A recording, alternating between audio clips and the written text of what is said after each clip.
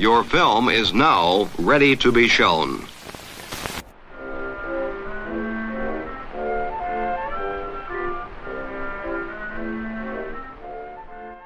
Good morning. I'm Justin Hendricks, editor of Tech Policy Press, a nonprofit media and community venture intended to provoke new ideas, debate, and discussion at the intersection of technology and democracy.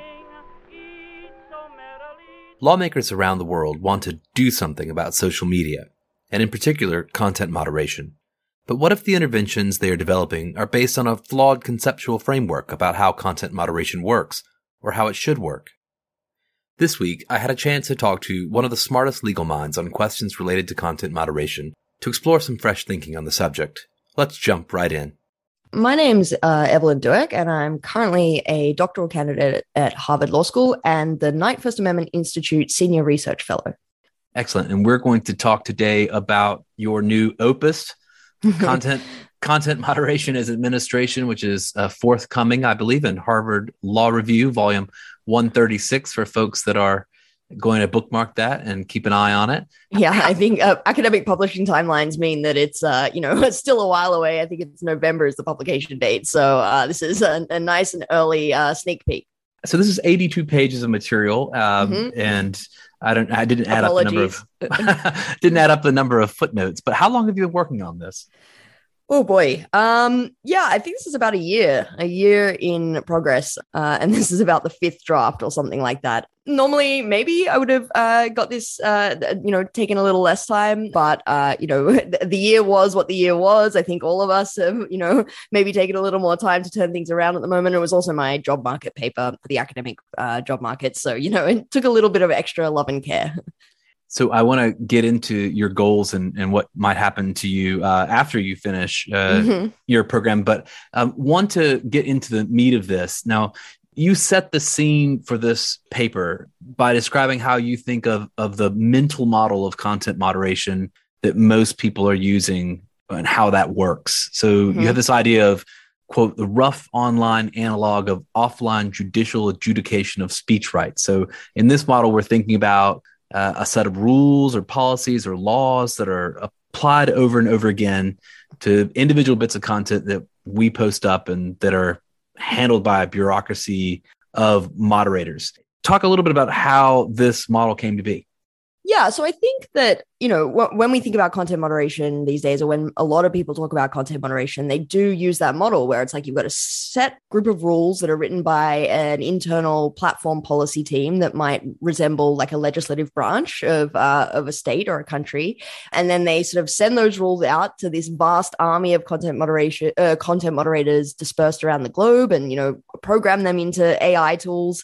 And then those rules are just applied again and again to individual pieces of content. And if a user is not satisfied with the decision that those frontline moderators make, you can appeal it up a hierarchy of further moderators and try and get the original decision overturned. And I think, this will look very familiar to a lot of lawyers because that's how we think in the judicial system, in the offline justice system of speech cases working, right? Like First Amendment cases.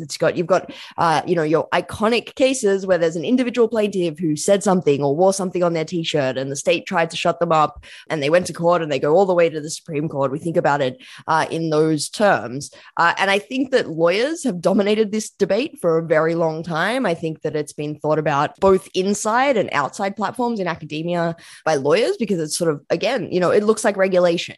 And I think that for better or for worse, and my argument in this paper is maybe a little bit for worse, that means that when you put speech in front of lawyers, if you put that kind of thing in front of lawyers, they immediately think First Amendment and offline justice system. I'm reminded of this apparatus that Facebook's established. You've got policies developed inside the company. Those policies are enforced based on, guidance the company ships off to its outsourced content moderators. The decisions can get appealed. They've got now this quasi-judicial entity, the oversight board, which can also make suggestions on policy. I mean, it really does look like, the kind of constitutional system in some ways. Yeah, absolutely. And I mean, so the argument of the paper is that it's inaccurate. Like that's not actually what content moderation involves. But platforms perpetuate that image nonetheless, even though they know that some of the most important decisions about content moderation happen outside that bureaucracy, right? They're about like the affordances you give users or the amplification or de-amplification. So they easily could correct the record, but it suits them to perpetuate this image of content moderation as that really limited style picture, which is why, when Facebook released the oversight board, it talked about it in terms of like the Supreme Court, right? Like that was the model that it was intending to sort of have this board be in the image of like, it would take individual cases, look at individual pieces of content and look at the rules and think, are these quasi-constitutional in accordance with Facebook's values, right? And that's the kind of model that they sort of present to regulators and legislators as well, when they're saying, regulate us, please regulate us, but do it according to this picture. And I think that that's because it's much more limited and doesn't like reach far into the platform and all those other places where platforms are making really important decisions about the speech that we see when we log into their services. And you say this leads to an endless and irresolvable set of arguments, that this mental model just doesn't work. Yeah, I mean, I think that this paper is mainly born of a frustration of reading endless stories or tweet threads about individual decisions that platforms made to leave such and such post up, or, have such and such a rule about some sort of hate speech, or, a certain politician's tweet, for example, which are really, really important decisions. I don't want to minimize that, but it's when we're talking about like individual posts that I think we're getting a little bit sidetracked. And in thinking about it, particularly because, when you're moderating at scale, this is, now a common refrain, content moderation at scale is impossible, right? Like you're never going to get every individual decision right. So we're kind of wasting our time by talking about individual decisions. What we need to be talking about is the level of the system. And so the other reason why it's sort of misleading is because when you're talking about individual decisions, we're not going to resolve that. Like that's a fundamental question of values. That's a question, like we have different points of view. We have been arguing for centuries about the best way to make speech rules substantively. And it also, misleads us a little bit because most governmental regulators won't be able to regulate those substantive questions, right? That is always going to be somewhat in the hands of platforms. And so if we really want to make progress, we need to sort of look beyond those substantive individual frontline questions and look at the conditions of the platform and the systems that lead to those, they're all upstream of those downstream posts. They are all made before a single post is even posted or flagged for review by a content moderator. So you write that you're advocating for a systemic approach to content moderation regulation, which acknowledges that individual errors may be the canary in the coal mine of systemic failure, but are not by themselves evidence of an inadequate content moderation systems, and that rectifying such errors will not bring overall accountability to regulators or the public. You also know that this is idea that content moderation decisions are not even really, in some cases, based on content, and that we have to take that into consideration. Yeah, I mean, I think we're seeing this more and more for exactly the reasons that, we just talked about, which is that content, like the substantive content questions are kind of irresolvable. Like we're just going to intractable. We're just going to keep arguing about that forever. As long as there is speech, we're going to have societal wide conversations about, what's the best way to deal with harmful speech? Is it more speech? Is it censorship? I mean, those are really important conversations. That's how we constitute ourselves.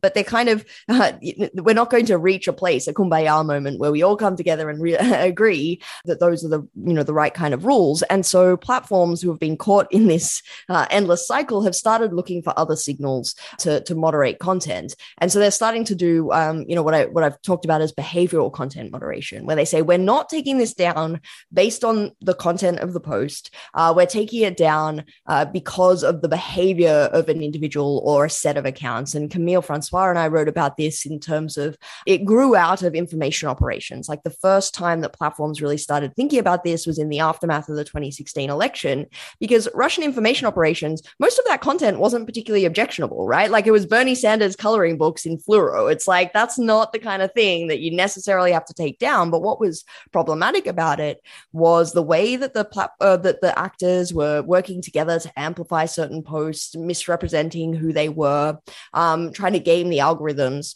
it was sort of seen as a content agnostic way of moving forward. And we've seen that spread from simply information operations to all sorts of things about how groups behave, so I think that's swarming. And, that was used, these kinds of rationales were used when platforms started taking down QAnon content as well. So I think that's an increasing area of content moderation that you're not going to see if you look at an individual piece of content, right? Like if you look at an individual takedown, you might go, well, that piece of content wasn't problematic. Or if you look at an individual person, you're not going to see, well, yes, they were caught up in a swarm of people that were harassing a particular user. You need to look much more broadly to see that individual post in context.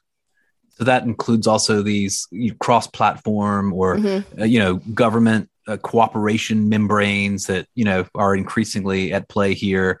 Everything from, I guess, GIF-CT on through to the way that Facebook or Twitter or the rest may work with law enforcement. How does that play in? Yeah, so I've written about this in the context of another paper as well called The Rise of Content Cartels, where I talk about these collaborative structures where platforms work both together and with government actors to find and remove content. Right. And in some ways, that's really, really good. Like we might think about that as completely necessary to effective content moderation. If bad actors, which increasingly they are, operate across platforms, like a influence operation doesn't go, we're going to target Facebook today. They go, we're going to target all of these attack surfaces and cross post and things like that to be more effective. But also, governments have more information through intelligence services or vice versa. Like platforms might want to alert government actors to things that they're seeing on their platforms to raise awareness about threats. But since the beginning of time, or the beginning of free speech thought, we've always been really concerned about government involvement in speech regulation. And to the extent that these kinds of decisions are not transparent, or that they're taking, place on the basis of a government consideration rather than a platform consideration, we might think that that's really problematic, and it has indeed been really problematic. It might depend, for example, of what you think of the government in question. And so, that I think is something that we need a lot more transparency about. But again, if a certain piece of content is taken down because a government has flagged it to a platform, you're not going to see that if you just look at the piece of content versus a particular rule, right? That's a systematic decision about this institution that they've designed, such as the Global Internet Forum to Counter Terrorism, the GIF-CT that you mentioned, which is a shared database of terrorist images, or other kinds of things like, for example, the platforms and the government working together in the run-up to the 2020 election to share intelligence about information operations. You're not going to see that if you just look at an individual. A frontline content moderator or the appeals system is not going to understand the real considerations that went into that decision that might inform whether it was correct or not. And I guess there are other forms of this delegated decision-making. There's fact-checking and all the relationships with the news media. Yeah, this, again, is increasingly a tool that platforms are using because they, for so long said, we don't want to be arbiters of truth. But then they did find themselves in a position because of societal or lawmaker pressure that they needed to take down content based on falsity. And so rather than making those decisions themselves, they increasingly delegated them out. This is the most notable example of this is in the context of the pandemic, where they delegated decision-making about what they would classify as misinformation to the World Health Organization. They're trying to wrap themselves in the legitimacy of these authoritative sources and saying, hey, it's not us, get angry at, the authorities. But in many cases, we don't have any transparency into how those relationships work, how often they're taking down content based on those judgments. Like TikTok will tell you, we work with fact checkers, but I could not tell you, and I've looked hard, how often they take down content based on fact check determinations, or how often, what they send to fact checkers, or necessarily who those fact checkers are all the time, or what languages they use fact checking in, right? All of these really important institutional design questions that are, upstream of those final decisions about takedowns, but are gonna, of course, fundamentally influence what pool of decisions there even are in terms of leave up or takedowns that moderators might be faced with. So we've talked a little bit about this standard model that has evolved over, I guess, the last couple of decades. We've talked about some of its, weaknesses. You say all this is important because there are, various legislative proposals, regulatory proposals that are premised on the idea of making platforms accountable for their moderation decisions, but that most of these reforms are based on this inaccurate understanding. So they end up being more accountability theater rather than accountability itself. Are there proposed reforms that you think of as emblematic here? Yeah, so I think that when you think about speech in as an analog, like speech decisions as an analog of offline justice system, the way that we think about, often protecting speech interests in those contexts is through due process rights, which means afford users more opportunity to be heard before a court, give them reasons for why a decision was taken against them, give them more notice of what the rules are, and if they're unhappy with a decision, give them more opportunity to appeal and present their case again, right? That's how we think about it in the offline justice system. And that's the solutions that the standard picture of content moderation leads to. And we see a lot of this due process discourse, right? Again, because we can't talk about substantive rules necessarily because they're intractable, but also the governments can't regulate that. So they turn to regulating procedure, which is the right move, but they do it based on this false model of what content moderation is or what will work. And they focus on due process rights, but for individual users, right? And we're seeing a slew of like civil society proposals that really focus on give users notice of what the rules are, give them an opportunity to present their case, give them reasons for why any decision was made against them, and give them an opportunity to appeal, always to a human reviewer if they're unhappy with their decision. And that is found in many, many regulatory proposals as well. Many of the regulatory proposals based in the United States, both in the states, for example, the Florida and Texas bills, or the PACT Act, or many of the proposals on the Hill, but even the Digital Services Act in the EU, which does adopt a number of sort of systemic considerations like risk assessments and things like that, still has in it these provisions for individual due process rights. And I just think that is going to be very illusory. I think that there's no evidence that giving users all of this extra information and time to present their case is necessarily going to result in more accurate decisions. I mean, one of the drafts of the DSA says you have to have this appeal system open for 6 months, right? And like 6 months after a Facebook post has been posted, no offense, but is it really a big value add to be like, are we really sure that this decision was right? Like the world has moved on. Let's move on. And I think that idea of like protecting individual user rights is a very limited model of thinking about the influence that these platforms have on society, because you're not reflecting a whole bunch of other interests. If I can give one more example in here, I think one of the most useful statistics from one of the oversight board's quarterly reports was a breakdown of the number of appeals that they heard from people whose own content was taken down, that they received from people whose own content was taken down versus the number of appeals that they received from people who wanted someone else's content taken down. And the ratio was 20-1, right? 20 more times people appealed because their content was taken down than because they wanted someone else's. And you can easily see the incentive there, right? You're much more invested in your own content than what happens to someone else's post. And so you're going to be much more willing to go through that elaborate process.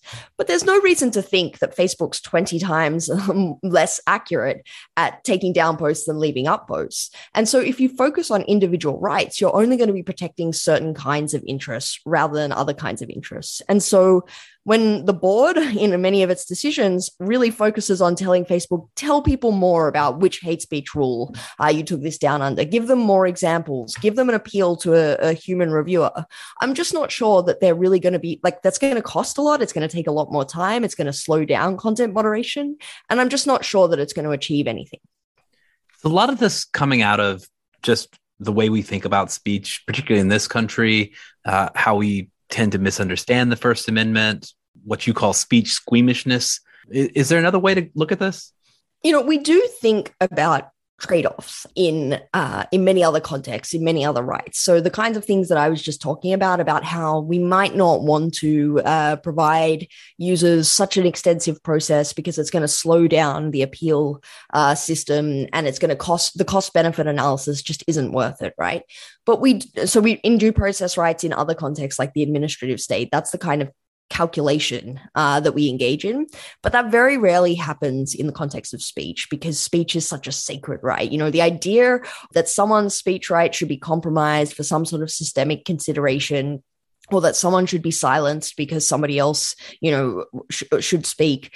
that's just not how speech rights are thought about, especially in the United States with the First Amendment. If anything, speech jurisprudence really errs on the side of caution. It says like we can't even have rules that suggest chilling effects and things like that. And that might be the right calculus in the offline context. I mean, we can argue about that separately, and many people do and have for a very long time. But in the online context, where the scale is such that we have to talk about error rates, we can't talk about always protecting every individual user, because you're just never going to be accurate at that level of scale. Like, I mean, since we've been talking, Facebook has made something like, 300,000 takedown decisions, right? Like, you're just never going to get those right. So you have to err on one side or the other. And it's not always going to be the most effective to err on the side of caution and leaving speech up just because of individual rights. But that kind of conversation about saying, hey, look, we're going to tolerate more false positives in the context of taking down speech. So, for example, there are countless examples of this kind of thing, like taking down. There were examples in the context of the start of the pandemic where Facebook took down people like volunteer mask makers because they were trying to enforce a mask ad ban.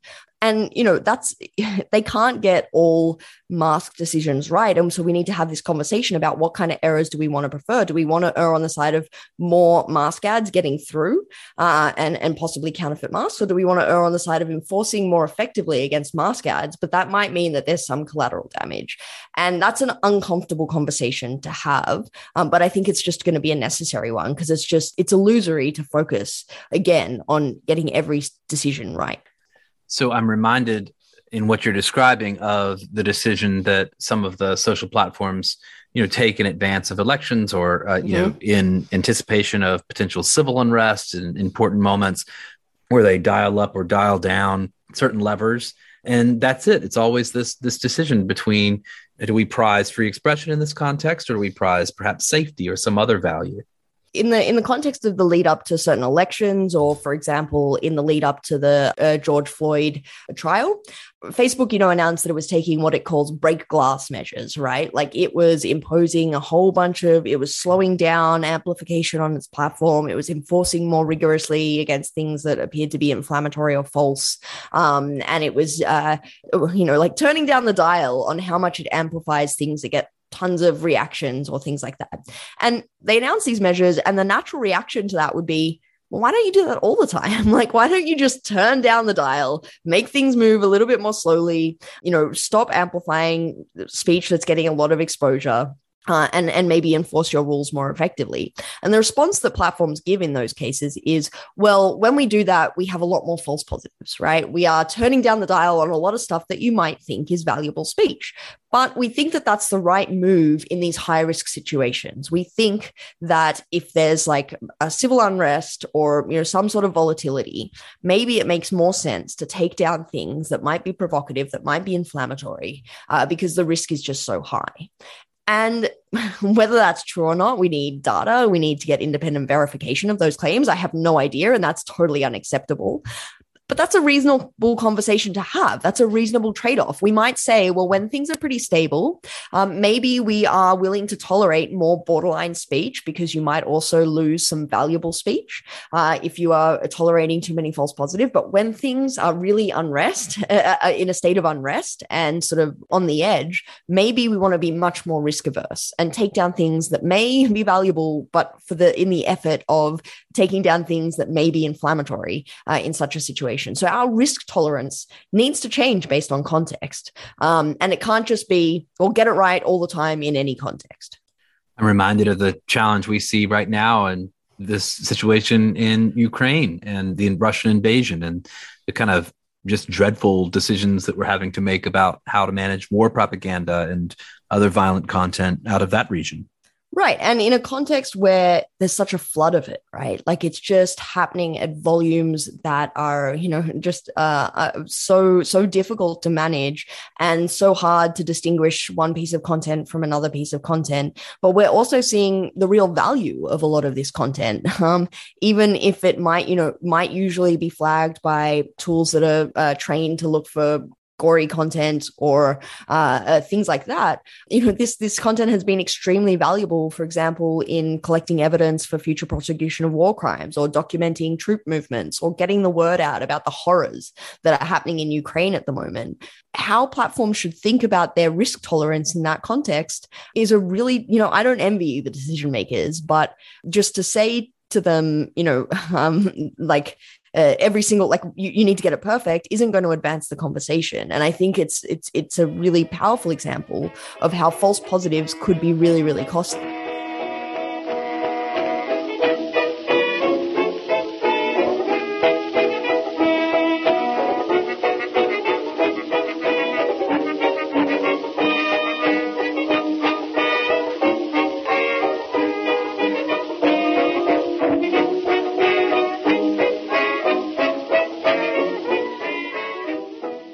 If you're enjoying this podcast, consider subscribing. Go to techpolicy.press/podcast and subscribe via your favorite podcast service. While you're there, sign up for our newsletter.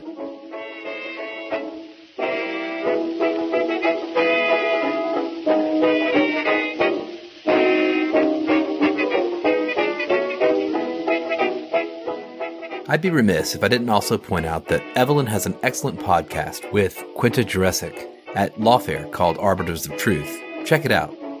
I'd also like to note that in the acknowledgments to the paper, Evelyn gives a shout out to her mom. If you're listening, Evelyn's mom, hello from Brooklyn. Let's get back into the conversation. Okay, so you're calling for an approach to content moderation that's focused on, quote, ex-ante institutional design choices involved in creating a system of mass administration rather than ex post individual error correction. Mm-hmm. So you think this opens up new opportunities, mechanisms for regulatory reform, because it draws on ideas from the new governance school of administrative law. Now let's back up a second for those of us who aren't lawyers. What is new governance? Why does it matter here?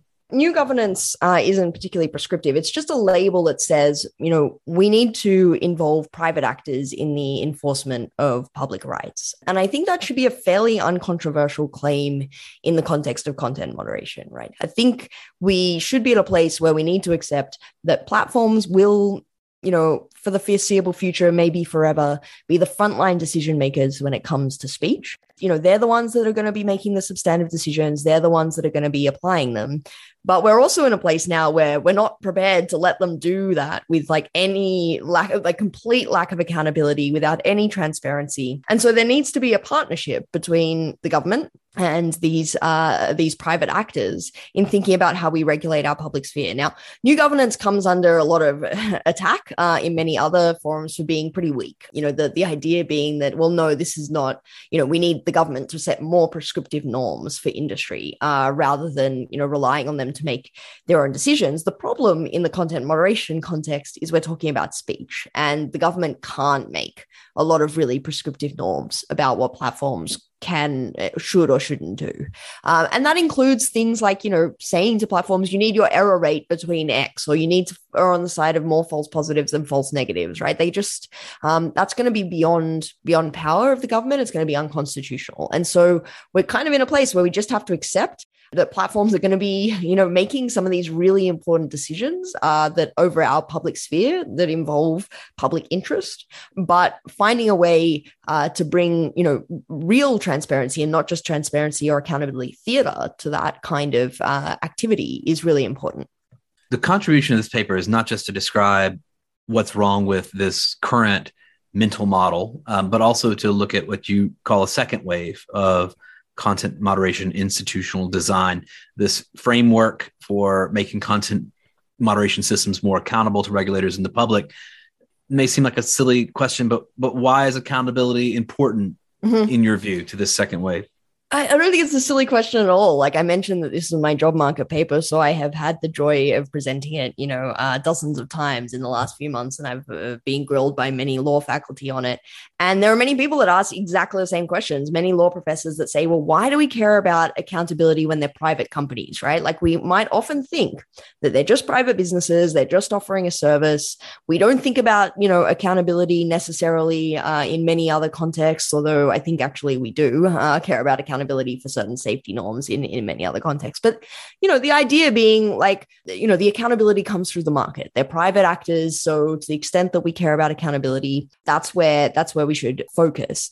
And I just find that very unsatisfactory. It's true that First Amendment doctrine has often said that the First Amendment, only protects against the state, the government's infringements on speech, and that the First Amendment isn't, you have no free speech right against Facebook or Twitter. They can do what they want. But to me, that's just, it's true. It's just obvious right now that Facebook and Twitter make far more speech decisions in a minute than the government will make on any given, year, perhaps a decade. And so to sort of cede the public interest in that situation just because they're private businesses feels unsatisfactory to me. So I think that it's not enough to say, well, they're private businesses. I think the fact that when they have such a huge impact on, some of our most important speech forums, that there needs to be transparency and accountability for how they're doing that. So you see this second wave as possibly creating this new opportunity to apply this new model, to think through what we could do differently if we kind of change our mindset. How do you see things working? If everybody kind of read this paper and started not from scratch, perhaps, but decided to pursue some of the general points you're making here, what does content moderation look like in a decade's time? What does content moderation regulation look like in a decade's time? I mean, the first intervention that I want to make is mostly negative, to say, whoa, stop. All of this regulation is coming down the pipe based on this false model that I think is going to be a waste of time, right? Like this individual rights model where we're seeing all of these sort of prescriptions for, as I was saying, individual appeal rights. And I want to, say that is a false model. That's going to be ineffective. And that's going to be, you're going to entrench a model of content moderation that suits like the Facebooks and the YouTubes of the world just fine. They are, in fact, advocating for that. And it will entrench the dominant platforms and the dominant way of review. Then the second thing is say, okay, so what? So what should we do instead? And, there is a need to do something, but that doesn't mean we should do something, sort of ineffective. So it's worth taking a moment to pause. I want to get away from that like individual ex post model of like, let's look at what happened in the content moderation, the downstream things, and think about upstream ex ante decisions that platforms make that create that universe. So I talk about a number of different measures in that talk about institutional design, both structural mandates and procedural mandates. So, for example, separation of functions is one of the things that I talk about. And that looks at, for example, I think one of the biggest discontents that people have with content moderation at the moment is that platforms say they have these rules, and we're not necessarily sure that they're applying them in practice. We have no idea whether they are, actually interested in the neutral application of rules. And indeed, based on a lot of reporting, in particular with respect to Facebook and in the Facebook files, it's come to light that, the content moderation team, the content moderators will come to a certain decision with respect to some content, and another arm of the company will interfere with the enforcement decision, right? Whether it's a government lobbyist or growth teams who are, interested in their own incentive structure. They're responding to their own incentives, but they're not aligned with the application of content moderation rules. And you could think about correcting that ex post, right? Like you could think, okay, well, they've interfered. There's bias in that enforcement decision. The decision's wrong. Let's give them an appeal, right? Let's give them more notice and we'll fix it on appeal. But that just seems both slow and ineffective. And you're only going to have a small pool of like an arbitrary pool of the kinds of people that will go through that process of appeal. So I think it's more effective to try and prevent that bias from infecting the process upstream, ex ante, and say, look, let's just put a wall between those decision makers who are responding to certain kinds of incentives and those decision makers that are responding to the incentive to enforce content moderation rules. And we see that in lots of areas of the law and lots of regulation. We see that in banks. We see that in the administrative state, where we say you can't have people who have one kind of incentives interfering in the enforcement decisions of another of the business. So you talk about some specific things that you want to have happen. You want annual content moderation plans and compliance reports. And I do believe some of those ideas are in some current legislative proposals: quality assurance and auditing, the idea of aggregated claims. And then you lay out some ideas around enforcement. Yeah. So, I mean, We are definitely seeing regulators moving to these kinds of models much more. Like I mentioned, the Digital Services Act before that focuses on these risk assessments, these sort of plans that say, tell us what you're going to do and what your rules are, how you're going to enforce them, and what risk factors there might be to the effective enforcement of those plans. Now, the DSA ties that to substantive outcomes, like substantive risks to society, and I have concerns about that because how we, evaluate the risk that certain speech might have to society is like a really difficult question, and I think would be unconstitutional in the United States to pass that kind of legislation. But to focus on risk assessments to the effective enforcement of a platform's own rules, I think is much more feasible. And I think, this is an incremental measure. It's admittedly sort of a modest proposal, but I think it gives us the tools. It can be a midway to maybe future more prescriptive rules or industry standards, right? But we're still learning so much about how these platforms work and what works in terms of interventions as well. Like some of my favorite examples are around nudges and friction that platforms are implementing that, platforms could say as part of their risk assessment plans, one of the things that we're doing to make sure that we are effectively enforcing our disinformation or misinformation policies is prompting users to be more thoughtful in what they're sharing. And Twitter has some fantastic stats here. My favorite is that when you go to retweet an article that you haven't read, a little pop-up comes up and says, hey, do you want to read this article before you retweet it? And you can totally override that. It's like a totally gentle nudge. But Twitter says that 40% more people click through and read that article before they click the retweet button.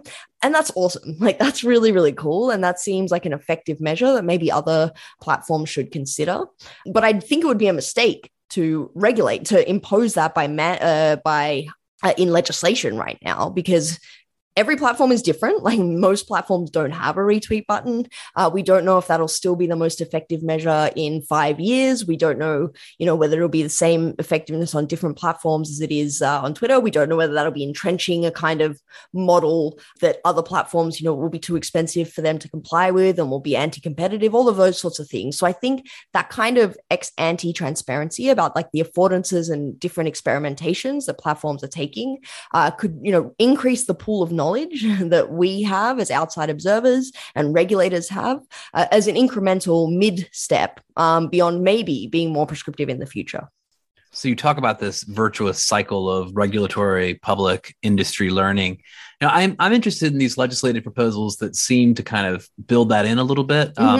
Thinking a little bit about the Digital Services Oversight and Safety Act that Lori Jahan and Adam Schiff and Sean Katzen, all representatives in Congress, introduced. Are there bits of that legislation or other legislative proposals in the states that you regard as positive or optimistic with regard to this framework you're proposing? Yeah, no, definitely. I mean, I think that bill in particular does reflect a lot of the similar kinds of ideas that I talk about in this paper. And I think, I was looking at it and I think it's, it has things like the complaints mechanism that I talk about in my paper. They have whistleblower protection. They do have these like risk assessment measures, and they are really focusing much more on those ex-ante decisions, which I think are really important. And I think, reflects many of the ideas as well in the name is even close to the Digital Services Act in the EU. So I do think that's really important. I think there's a lot of really encouraging stuff in there, but I do think that the standard picture that we talked about right at the beginning is still kind of inherent to this model. And you can see, for example, in Section 5 of that bill, that they're still talking about that appeal system that we mentioned at the beginning. And they say for a period of at least 6 months, they need to have this internal complaints handling system open to the user that gives them notification or opportunity to appeal and things like that. That, again, I just think is a misdirection, would be an ineffective way of holding these systems to account. And I think including as well the transparency reporting that then imposes, which says, tell us how many pieces of content you took down and things like that, which, those transparency reports are not cheap to produce. And Facebook and YouTube love them. They write op-eds in the Washington Post and the Wall Street Journal saying, yes, we really think this is very valuable and you should impose this on all companies. But I've read like so many of these reports right now, and I can't tell you, I'm none the wiser about the health of the information ecosystem or the effectiveness of Facebook's enforcement of its rules due to these like reports of how many individual decisions they took down.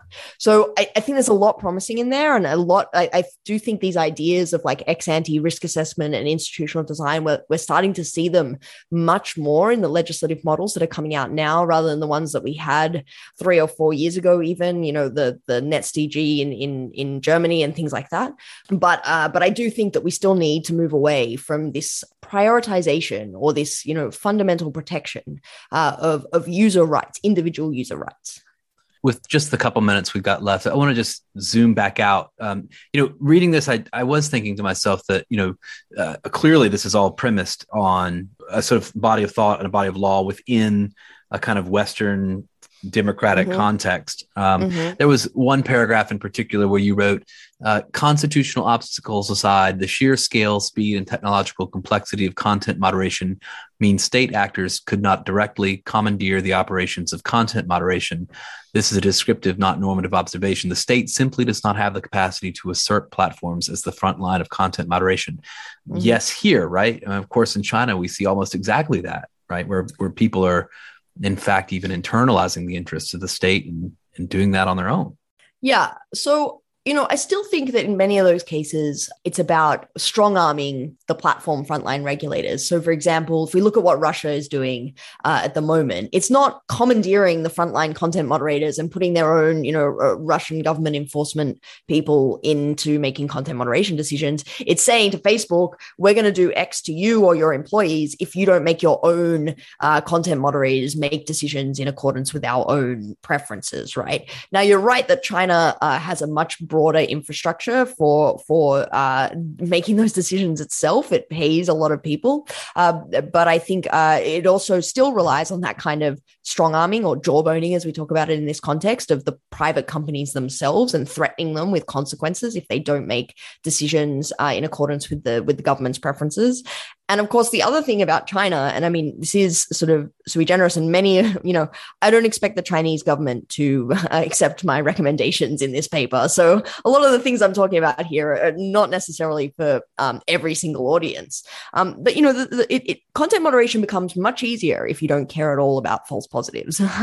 So if you, for example, don't care that you're going to take down a lot of like innocuous posts or, parents organizing child after school activities, if you remove every mention of tennis when you're trying to scrub your social media platforms of evidence of Peng Shui's disappearance or discussion of that, like, then content moderation is simple, right? Like you just like sort of obliterate tennis temporarily from the Chinese internet, and your error rate is enormous, but you don't really care about, if you don't really care about protecting certain speech, it's a much simpler question, and that's obviously not the kind of calculation that we engage in most developed Western democracies.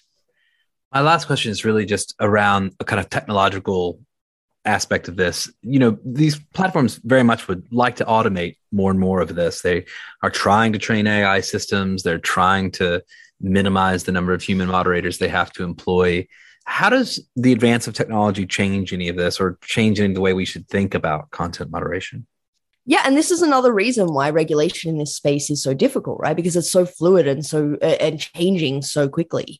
And I think it's another area where our conversation needs to be a little more nuanced, because there's broadly a lot of negativity about automated moderation as being really, infringing on user rights and user speech rights. But moderation without automated tools would be a disaster. Like, they really are very necessary. There's other considerations to think about as well, including the human costs of having human moderators look at the worst aspects of the internet all day, every day.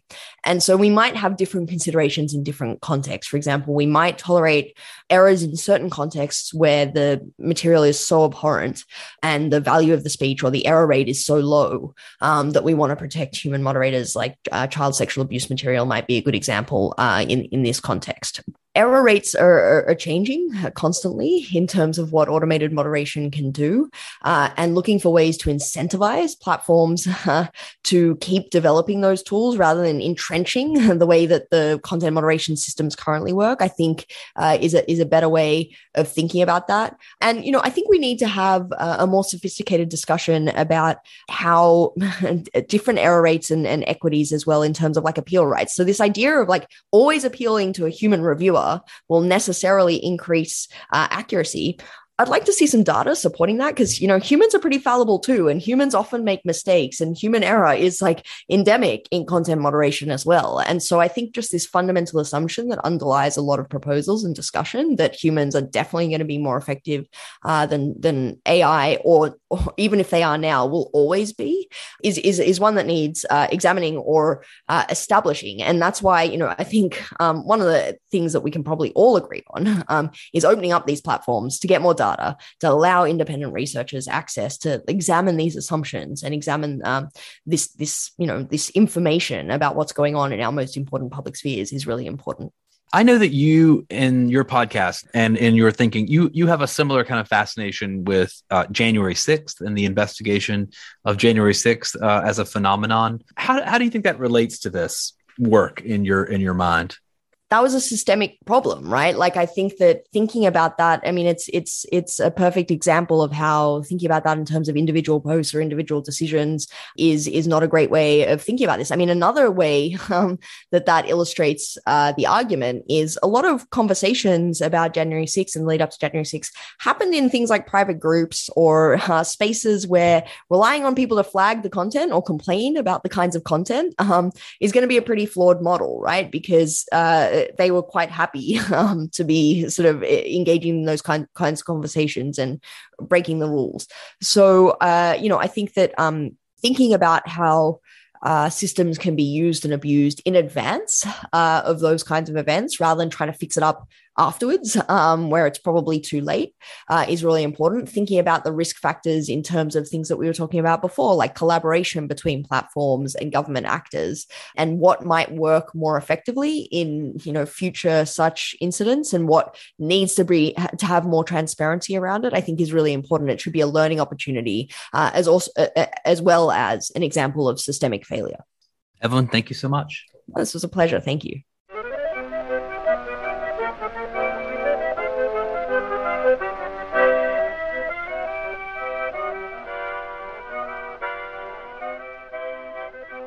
That's it for this episode. I hope you'll send your feedback. You can write to me at justin@techpolicy.press or find us on Twitter @techpolicypress. Thanks to my co-founder, Brian Jones. Thanks to Evelyn. And thank you for listening.